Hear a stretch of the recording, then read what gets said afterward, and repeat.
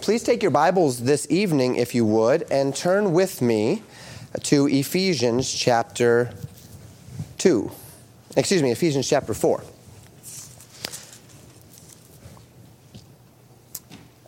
We come to the second to last topic within this mini-series on loving one another, intended to answer the question of how, in connection to 1 John's command, that we would love the brethren. So important is this idea, in fact, of 1 John, that John considers a love for the brethren a functional litmus test at least, for whether or not we are walking in the Spirit.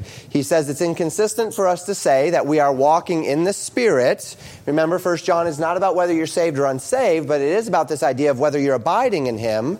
It is inconsistent for us to say that we abide in Christ, that we're walking in the Spirit, that we're walking in the light, if we hate our brother, if we are not loving our brethren. And so the question comes up, what does that look like? What does it mean? Now, to this point, we've considered two of the four principles of loving the brethren. The principle of divine example, 2 weeks ago, where we went to Romans chapter 12 to contemplate the design of God in the church, by which we, through determined effort to be a living sacrifice and for the Lord's sake, set ourselves aside and do what is best one for another. Self-sacrifice was the theme of that idea there in Romans chapter 12. It was actually even the essence of verse 1. Then last time we considered the principle of need. The Scriptures speaking in no uncertain terms of the divine expectation that we would meet one another's physical needs in the body. And today we come to the principle of truth. And we alluded to this a couple weeks ago in Romans chapter 12.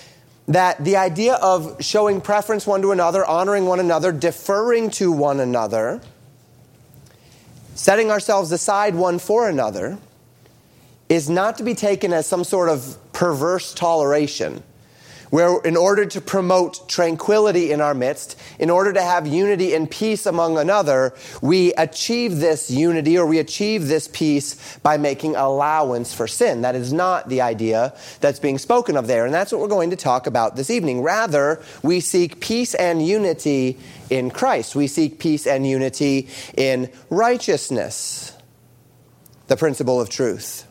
And the foundational passage, if you will. I took you to Romans 12 to talk about that foundational passage as it relates to unity and service. The foundational passage for this idea, I believe, is in Ephesians chapter 4.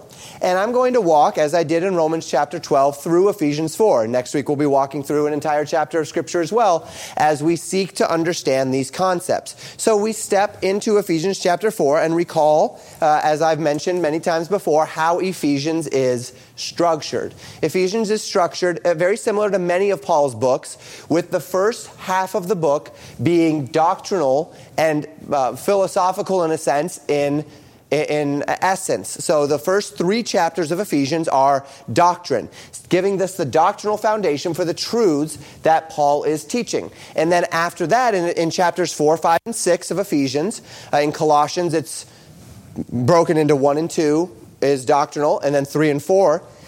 In that second half of the book, we see application. This is where Paul says, well, what should you do with all the stuff that I just taught you about Jesus? What should you do with all the stuff that I just taught you about your relationship to Jesus? You should do this with it. And Ephesians chapter 4 begins the application section of the book. What should you do with the things that Paul has just written about as it relates to us being in Christ, holy and unblameable and unreprovable in His sight, that we at one time were alienated from God through our wicked works, but now we've been reconciled to Him. If all of that is true, what does it mean? And that's what we pick up in here in Ephesians chapter 4. Beginning in verse 1, I'm going to read to you the first 10 verses, then we'll talk about a few things. He says, I therefore, the prisoner of the Lord, beseech you that ye walk worthy of the vocation wherewith ye are called, with all lowliness and meekness, with long suffering, forbearing one another in love, endeavoring to keep the unity of the Spirit in the bond of peace. There is one body and one Spirit, even as ye are called in one hope of your calling, one Lord, one faith, one baptism, one God and Father of us all, who is above all and through all and in you all. But unto every one of us is given grace according to the measure of the gift of Christ. I know I skipped a little bit there, but that's because I doubled up on verse 8. So verse 8 is still here. Wherefore he saith, when he ascended up on high, he led captivity captive and gave gifts unto men.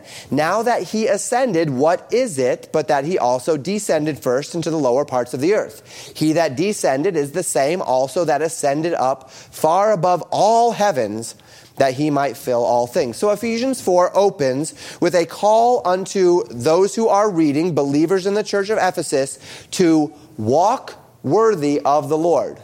This feels like an impossible task. How do I walk worthy of the true and living God? And Paul elaborates on this in verses 2 and 3, that this looks like forbearing one another in love with all lowliness and meekness, with all lowliness and meekness, with long suffering, forbearing one another in love, endeavoring with all of our might to keep the unity of the Spirit in the bond of peace.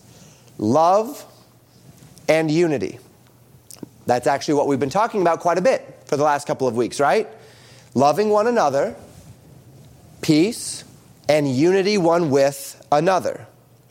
And the reason why is because a body out of unity is a body that is functionally useless. If there's one body, one Spirit, one blessed hope, one God and Father of us all, and that's what the Bible says, so that's what it is.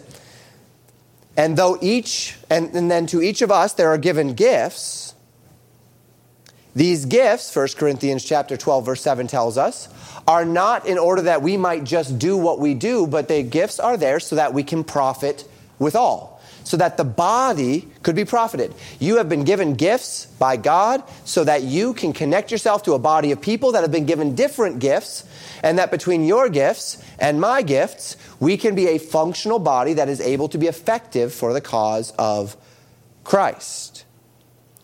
The gifts that you are given exist to profit the body as a whole, not simply a part of the body.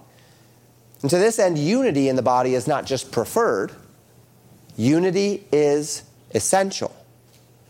So that the need to be unified in the church really ought to override any personal priority that I might have for myself in the church. I was talking to someone just recently, and I was telling them a little bit about our philosophy of ministry and the philosophy of ministry of some churches as it relates to things such as church membership and such. And one of the things that we were talking about is the fact that as a church, it's important for us as Christians to understand that when you come to a church, the church is not there, and this is a common idea in the age, that the church is there to meet my needs. Right? And you come to a church for what I need from the church, for what I can get out of the church. And it's wonderful. I hope that the church meets your needs. But the functional reason for you to be here is for you to meet the needs in the church. It is for you to be a part of something bigger. It is for you to fill a gap that the church needs, or to strengthen a place where the church is there so that you might serve in the body. And so we have this idea. The need to be unified in the church ought to override any personal priority in my life as it relates to that church. And we say this with great care because this does not mean unity at any cost. We might rather say unity at any personal cost. We could make an argument for our language to be that dramatic. We'll talk about that next time we're together with the Weaker Brethren principle. But we can't say unity at any cost. Because unity in the church is not designed to simply exist for unity's sake. If we just wanted unity for the sake of unity, then we could say unity at any cost. But unity for the sake of unity is not the kind of unity that God wants. Unity is intended to be about something. More specifically, about or around someone. We are called, as the church, the body of Christ. And we are called the body of Christ because we are supposed to be the body of which Jesus Christ is our head. That is a metaphorical idea. Jesus is our head in that he is our authority. But it's also kind of within the picture, within the analogy, it is a physical idea. That if we're talking about a body, we are the body of Christ and Jesus is the head. Jesus has given us gifts. purchased with his blood, proclaimed his victorious declarations to those in the lower parts of the earth, realized through his church, as Ephesians 4 says. And if we carry forward this body analogy, we acknowledge that while each of my body parts serves a distinct purpose, those body parts, if those body parts are working properly, without any dysfunction or disease, then they work at the behest of my brain. My brain tells my body what to do, and my body does it. My brain tells my hand to do something, and my hand does it. My brain tells my feet to do something, and my feet do it. My body is in fact unified, but it's not just unified, it's unified around my head, my brain, what my brain is telling my body to do. Once my body parts fall out of sync with my brain, my body is now dysfunctional.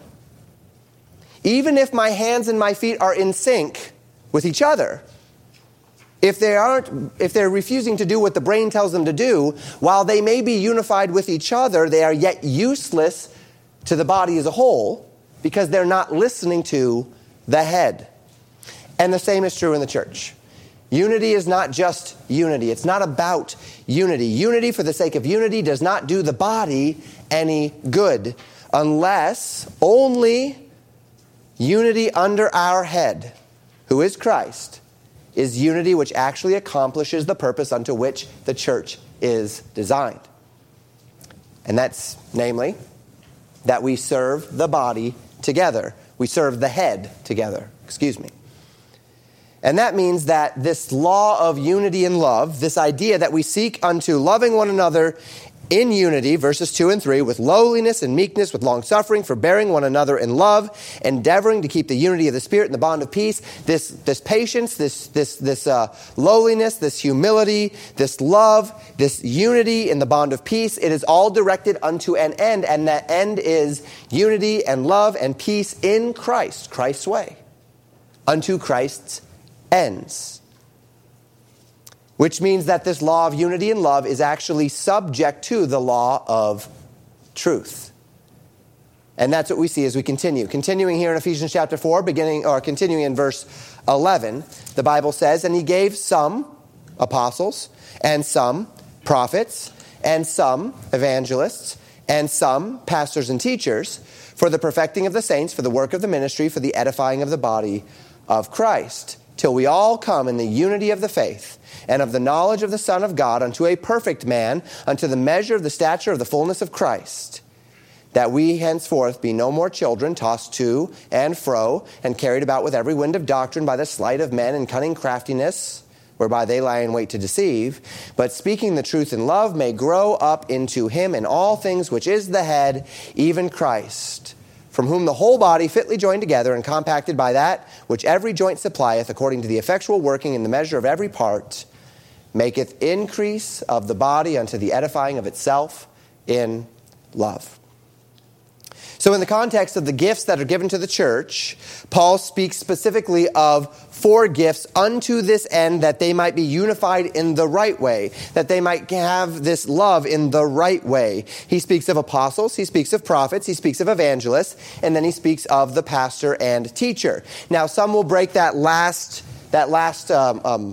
office there into 2. They'll say there are pastors and there are teachers. However, the original languages has enough distinction between the way it writes the first 4 and the way it writes that last one, that 5th one, to persuade me that pastor-teacher is intended to be a single office. You can even see that in our King James Bibles, that if we look at how the King James Bible translates it in verse 11, it says, "And he gave some apostles, semicolon, and some prophets, semicolon, and some evangelists, semicolon, and some pastors and teachers, semicolon." And so the King James translation also reflects this idea that pastor and teacher is one office there. And I think that in the Greek it's pretty clear, and it is so, at least as the text reflects it. Now, early in the book of Ephesians, in Ephesians chapter 2, verse 20, Paul says specifically there, he describes the church as a building in Ephesians chapter 2,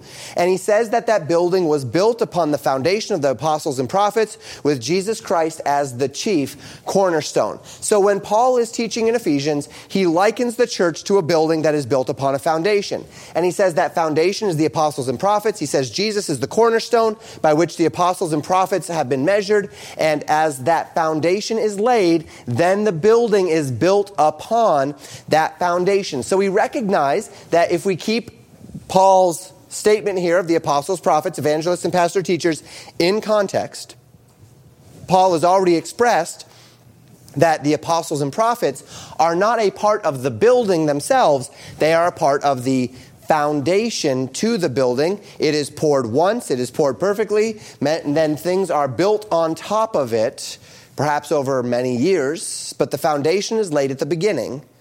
And then the whole of the building rests upon that foundation. So then the other two gifts that are mentioned as given to the church are the evangelist and then the pastor-teacher. The evangelist being the man that is burdened and gifted with sharing the gospel, and the pastor-teacher being the man that is burdened and gifted with teaching and counseling to guide those into the truths of Jesus Christ. We might say unto discipleship. So you have those that are burdened and gifted to share the gospel and to win folks to Christ, and then you have those that are burdened and gifted to then disciple those who have been won to Christ in the teachings of the Lord. And it all functions unto this twofold end. First, he says to perfect the saints for the work of the ministry.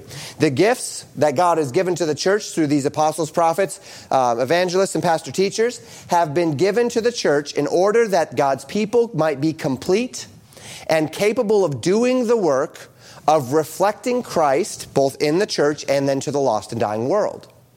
And then second, he says, for the edification of the body of Christ. To build the body of Christ, both by adding to its numbers, that would be the evangelist, and then by adding to the strength of those who are already there, that would be the pastor-teacher, in order that they stay strong upon this earth until the day when the battle is over and we are in heaven. And so we see this idea. Looking at verse 14, he elaborates upon it. He says that we henceforth be no more children, tossed to and fro. Let me give you one more there.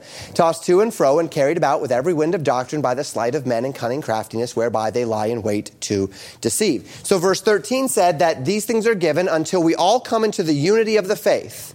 So we are to win people to Christ and to disciple them, and it's in order that we would all come into the unity of the faith, unto the knowledge of the Son of God. Notice there the direction of the unity. The unity of the faith in the knowledge of the Son of God, in the knowledge of Jesus Christ, unto a perfect man, not meaning sinless, but finished, complete, having all that is necessary to its nature and kind. The measure of the stature of the fullness of Christ.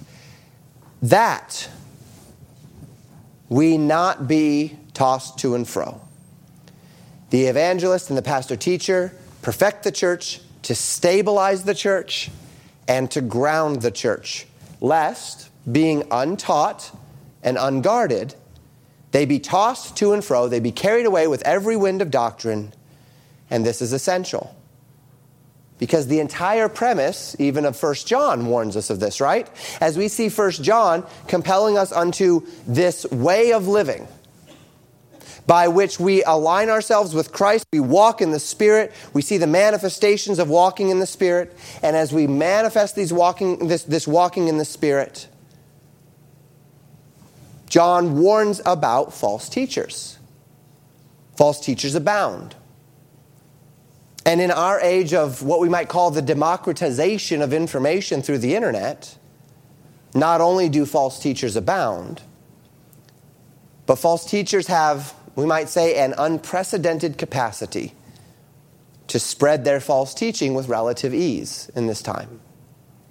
And God has ordained that the evangelist and the pastor-teacher in the church setting stands between God's people and these false teachers.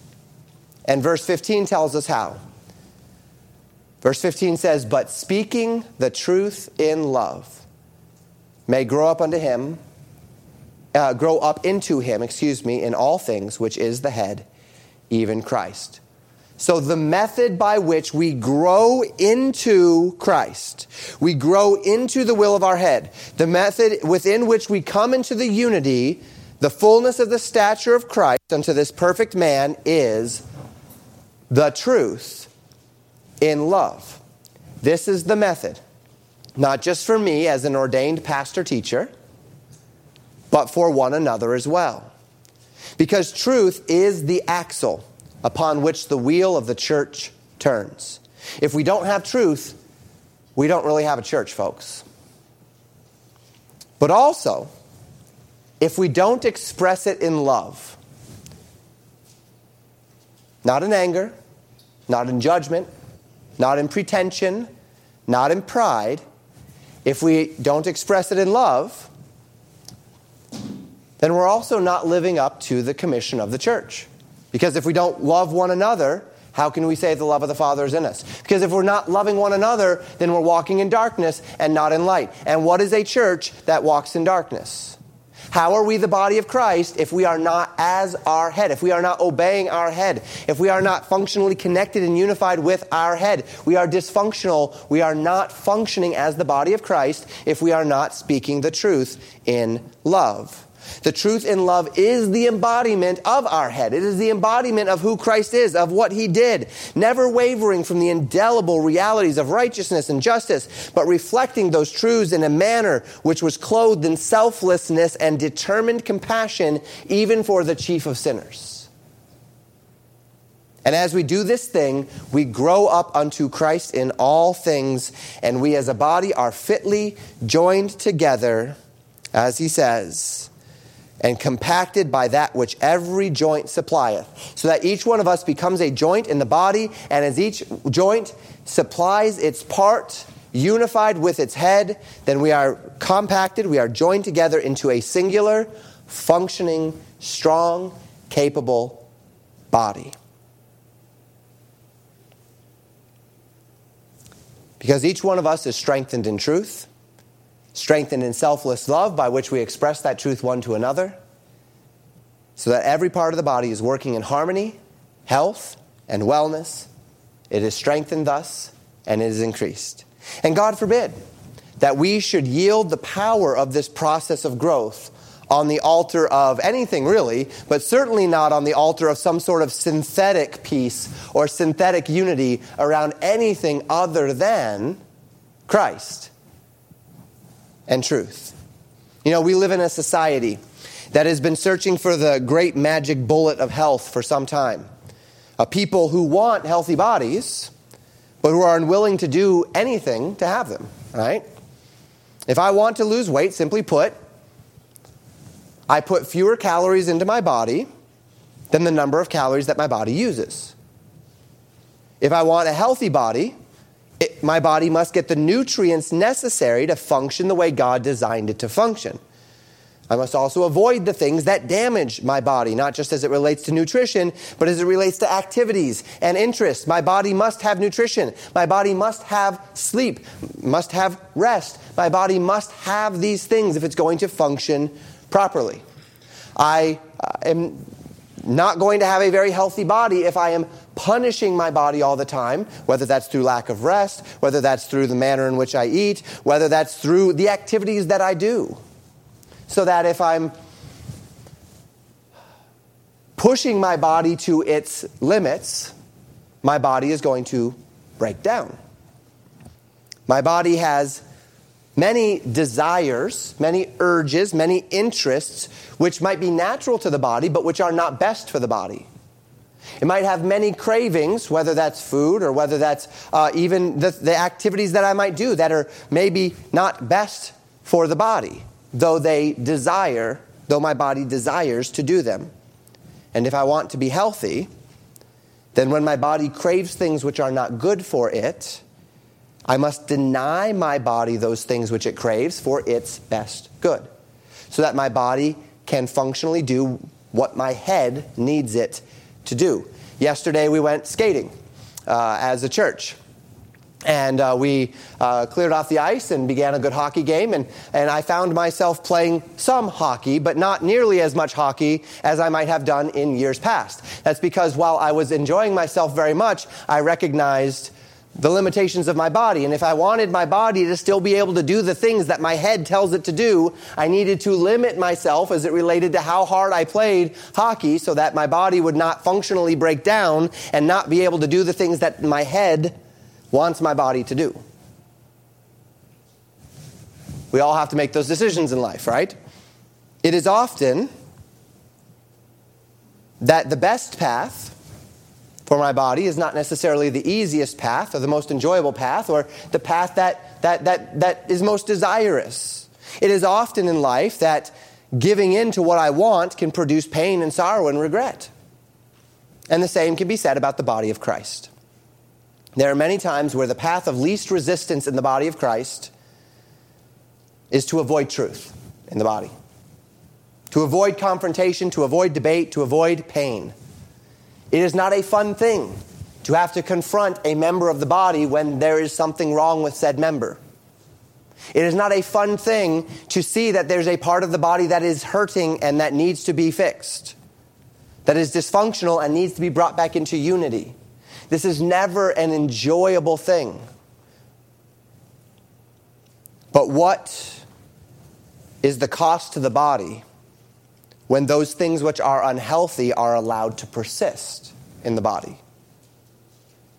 If I know my body has a problem and I do not seek to correct that problem, the whole body suffers. And we become an unhealthy church, filled with carnality, persisting in those things which are shameful to the body, which are hurting the body, which are breaking down the body, creating a body which will be fundamentally ineffective as each member is unable to do what it needs to do to serve the head. And those members who are healthy then heave under the weight of compensating for those members who are not healthy.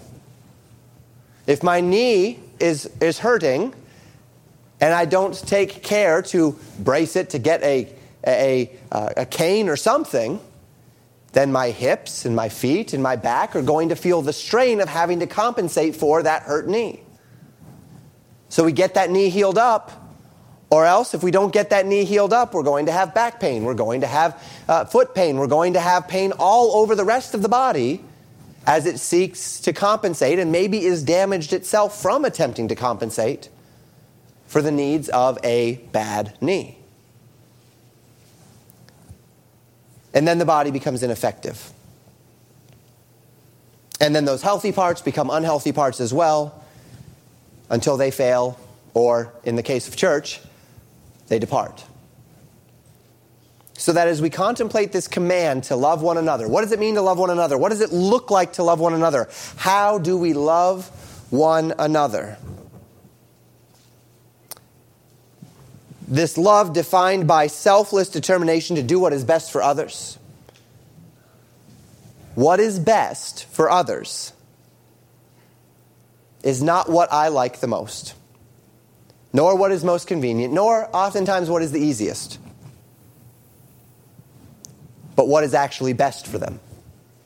Love, yes, but the truth in love. And that's the call. The truth in love. I'm not loving you if I'm not telling you the truth. You're not loving me if you're not telling me the truth. If there's wounded parts of the body, if there's damaged parts of the body, if there's weak parts of the body, we are not loving one another to just ignore that. Yep, bodies heal. And maybe, just maybe, someone is struggling for a time and that part of the body will heal itself. But if it's not healing, if the wound is open, if it's getting infected, if things aren't getting better, if it's starting to affect other parts of the body, look, we got to do something. Got to fix this. Got to make the body healthy. And remember, healthy is not unity for unity's sake. Healthy is not synthetic peace and tranquility just because we've given in to everybody's problems. Healthy is when we are all working together unto the image of Jesus Christ. Growing up in him. Now, let's read Paul's concluding exhortation in the remainder of this chapter. Verses 17 to 32. It'll be a bit of a larger chunk of reading here. This I say therefore and testify in the Lord, that ye henceforth walk not as other Gentiles walk in the vanity of their mind, having the understanding darkened, being alienated from the life of God through the ignorance that is in them because of the blindness of their heart. Who being past feeling have given themselves over unto lasciviousness to work all uncleanness with greediness. But ye have not so learned Christ. If so be that ye have heard him, and have been taught by him, as the truth is in Jesus, that ye put off concerning the former conversation the old man, which is corrupt, according to the deceitful lusts, and ye be renewed in the spirit of your mind, and that ye put on the new man, which after God is created in righteousness and true holiness. Wherefore, putting away lying, speak every man truth with his neighbor, for we are members one of another. This is speaking of the church here. You see that, right? Stop lying one to another and speak truth instead. Be ye angry and sin not. Let not the sun go down on your wrath. We can take that back to Romans chapter 12 and the idea of bless them that curse you, bless and curse not. All that's in the context of the church. If an enemy hunger, feed him. All of that's within the context of the church. You're not always going to get along, but let not the sun go down on your wrath. Verse 27, neither give place to the devil. Let him that stole steal no more, but rather let him labor, working with his hands the thing which is good, that he may have to give to him that needeth. Last week we talked about giving as a manifestation of love in the church. If you are not able to give because you are not being, if you're not able to meet the needs of God's people because you are being selfish or lazy, then change that, right? So that you can give to those that have a need. Verse 29, let no corrupt communication proceed out of your mouth, but that which is good to the use of edifying, that it may minister grace unto the hearers. So don't tear people down. Build people up. Corrupt communication tears down. Proper communication builds up. Verse 30. And grieve not the Holy Spirit of God, whereby ye are sealed until the day of redemption. Let all bitterness and wrath and anger and clamor and evil speaking be put away from you with all malice. And be ye kind one to another, tender-hearted, forgiving one another, even as God for Christ's sake hath forgiven you. And this, Christian, is the truth in love. This is what the truth in love looks like and sounds like. We live it. We exhort unto it, calling one another to put off the old man and to put on the new man. And when we call one another to do it, we make sure we've done it first. We help everyone get to this place where we are living in this manner, where we are setting aside the old man with its affections and lusts. We are setting aside those things that define the old man, that define the carnal man, and we are instead working together unto this end, working together unto these things, being renewed in the spirit of our minds together. We put away lying, we speak truth. We exhort one another unto the truth. We seek unto the truth. We seek unto this state, be angry and sin not letting the sun go down on your wrath, unto peace and love. We don't steal, rather we work. We don't tear down, we build up. And we forgive in kindness and in love. All unto this purpose, the unity of the Spirit in the bond of peace. If we are all seeking this for ourselves and for one another, we're all seeking unto Christ, there will be unity. There will be peace. As we seek it together, as we love one another. Unity in truth, unity through truth. Because there's no other kind of unity that matters in the church. Everything else is smoke and mirrors, Christian. So how do we love the brethren? We tell one another the truth. And this isn't always easy. Because we live in a culture where the truth can be very offensive. And I don't just mean that culture is offended by the truth. What I mean is we live in a culture where we have been conditioned to think that if someone disagrees with us, they are attacking us. We have been conditioned to think that if someone confronts us, they are attacking us. We take every confrontation, every criticism as a personal attack upon us. So that if I come to you and I tell you the truth and I say, hey, brother, I'm concerned about you. I've seen some manifestations in you which do not seem to be healthy. You have two ways that you can interpret that conversation. The first way you can interpret that conversation is, how dare this person come up to me and tell me that there's something wrong with me? He is attacking me. He is embarrassing me. He is making me feel bad about myself, and thus he is my enemy. Or I can look and I can say, wow, this person loves me enough to come and to do something which is very uncomfortable for him. To come up and to tell me that there's something that could be corrected in me. What love this person must have for me. And you know what? Even if that person is wrong, because sometimes people might come up to you and they might say, hey, I'm concerned about you. You're doing this thing. And you may be a little confused and you inquire, dig a little bit more. Okay, what about that are you concerned with? And you dig and you dig and you dig and you come to that place. And as we get to the bottom of it, you realize, okay, this person is in a place where they feel this way, but I'm not concerned. I'm not concerned about the thing I'm doing, or I'm not concerned about this manifestation, or whatever it might be. Even in those situations where you're quite confident that another's attempt to love you through telling you the truth is either misguided or incorrect or lacking the necessary context for them to actually be able to understand the situation you're in, can you still filter that and see how that person, though perhaps in ignorance, is actually seeking to love you by telling you the truth? And again, there are people that go a little bit out of balance with this, right? And there may have to be a loving conversation telling them that they're out of balance there. But can you have the courage, fellow church member, to receive such things in the spirit that they're being given?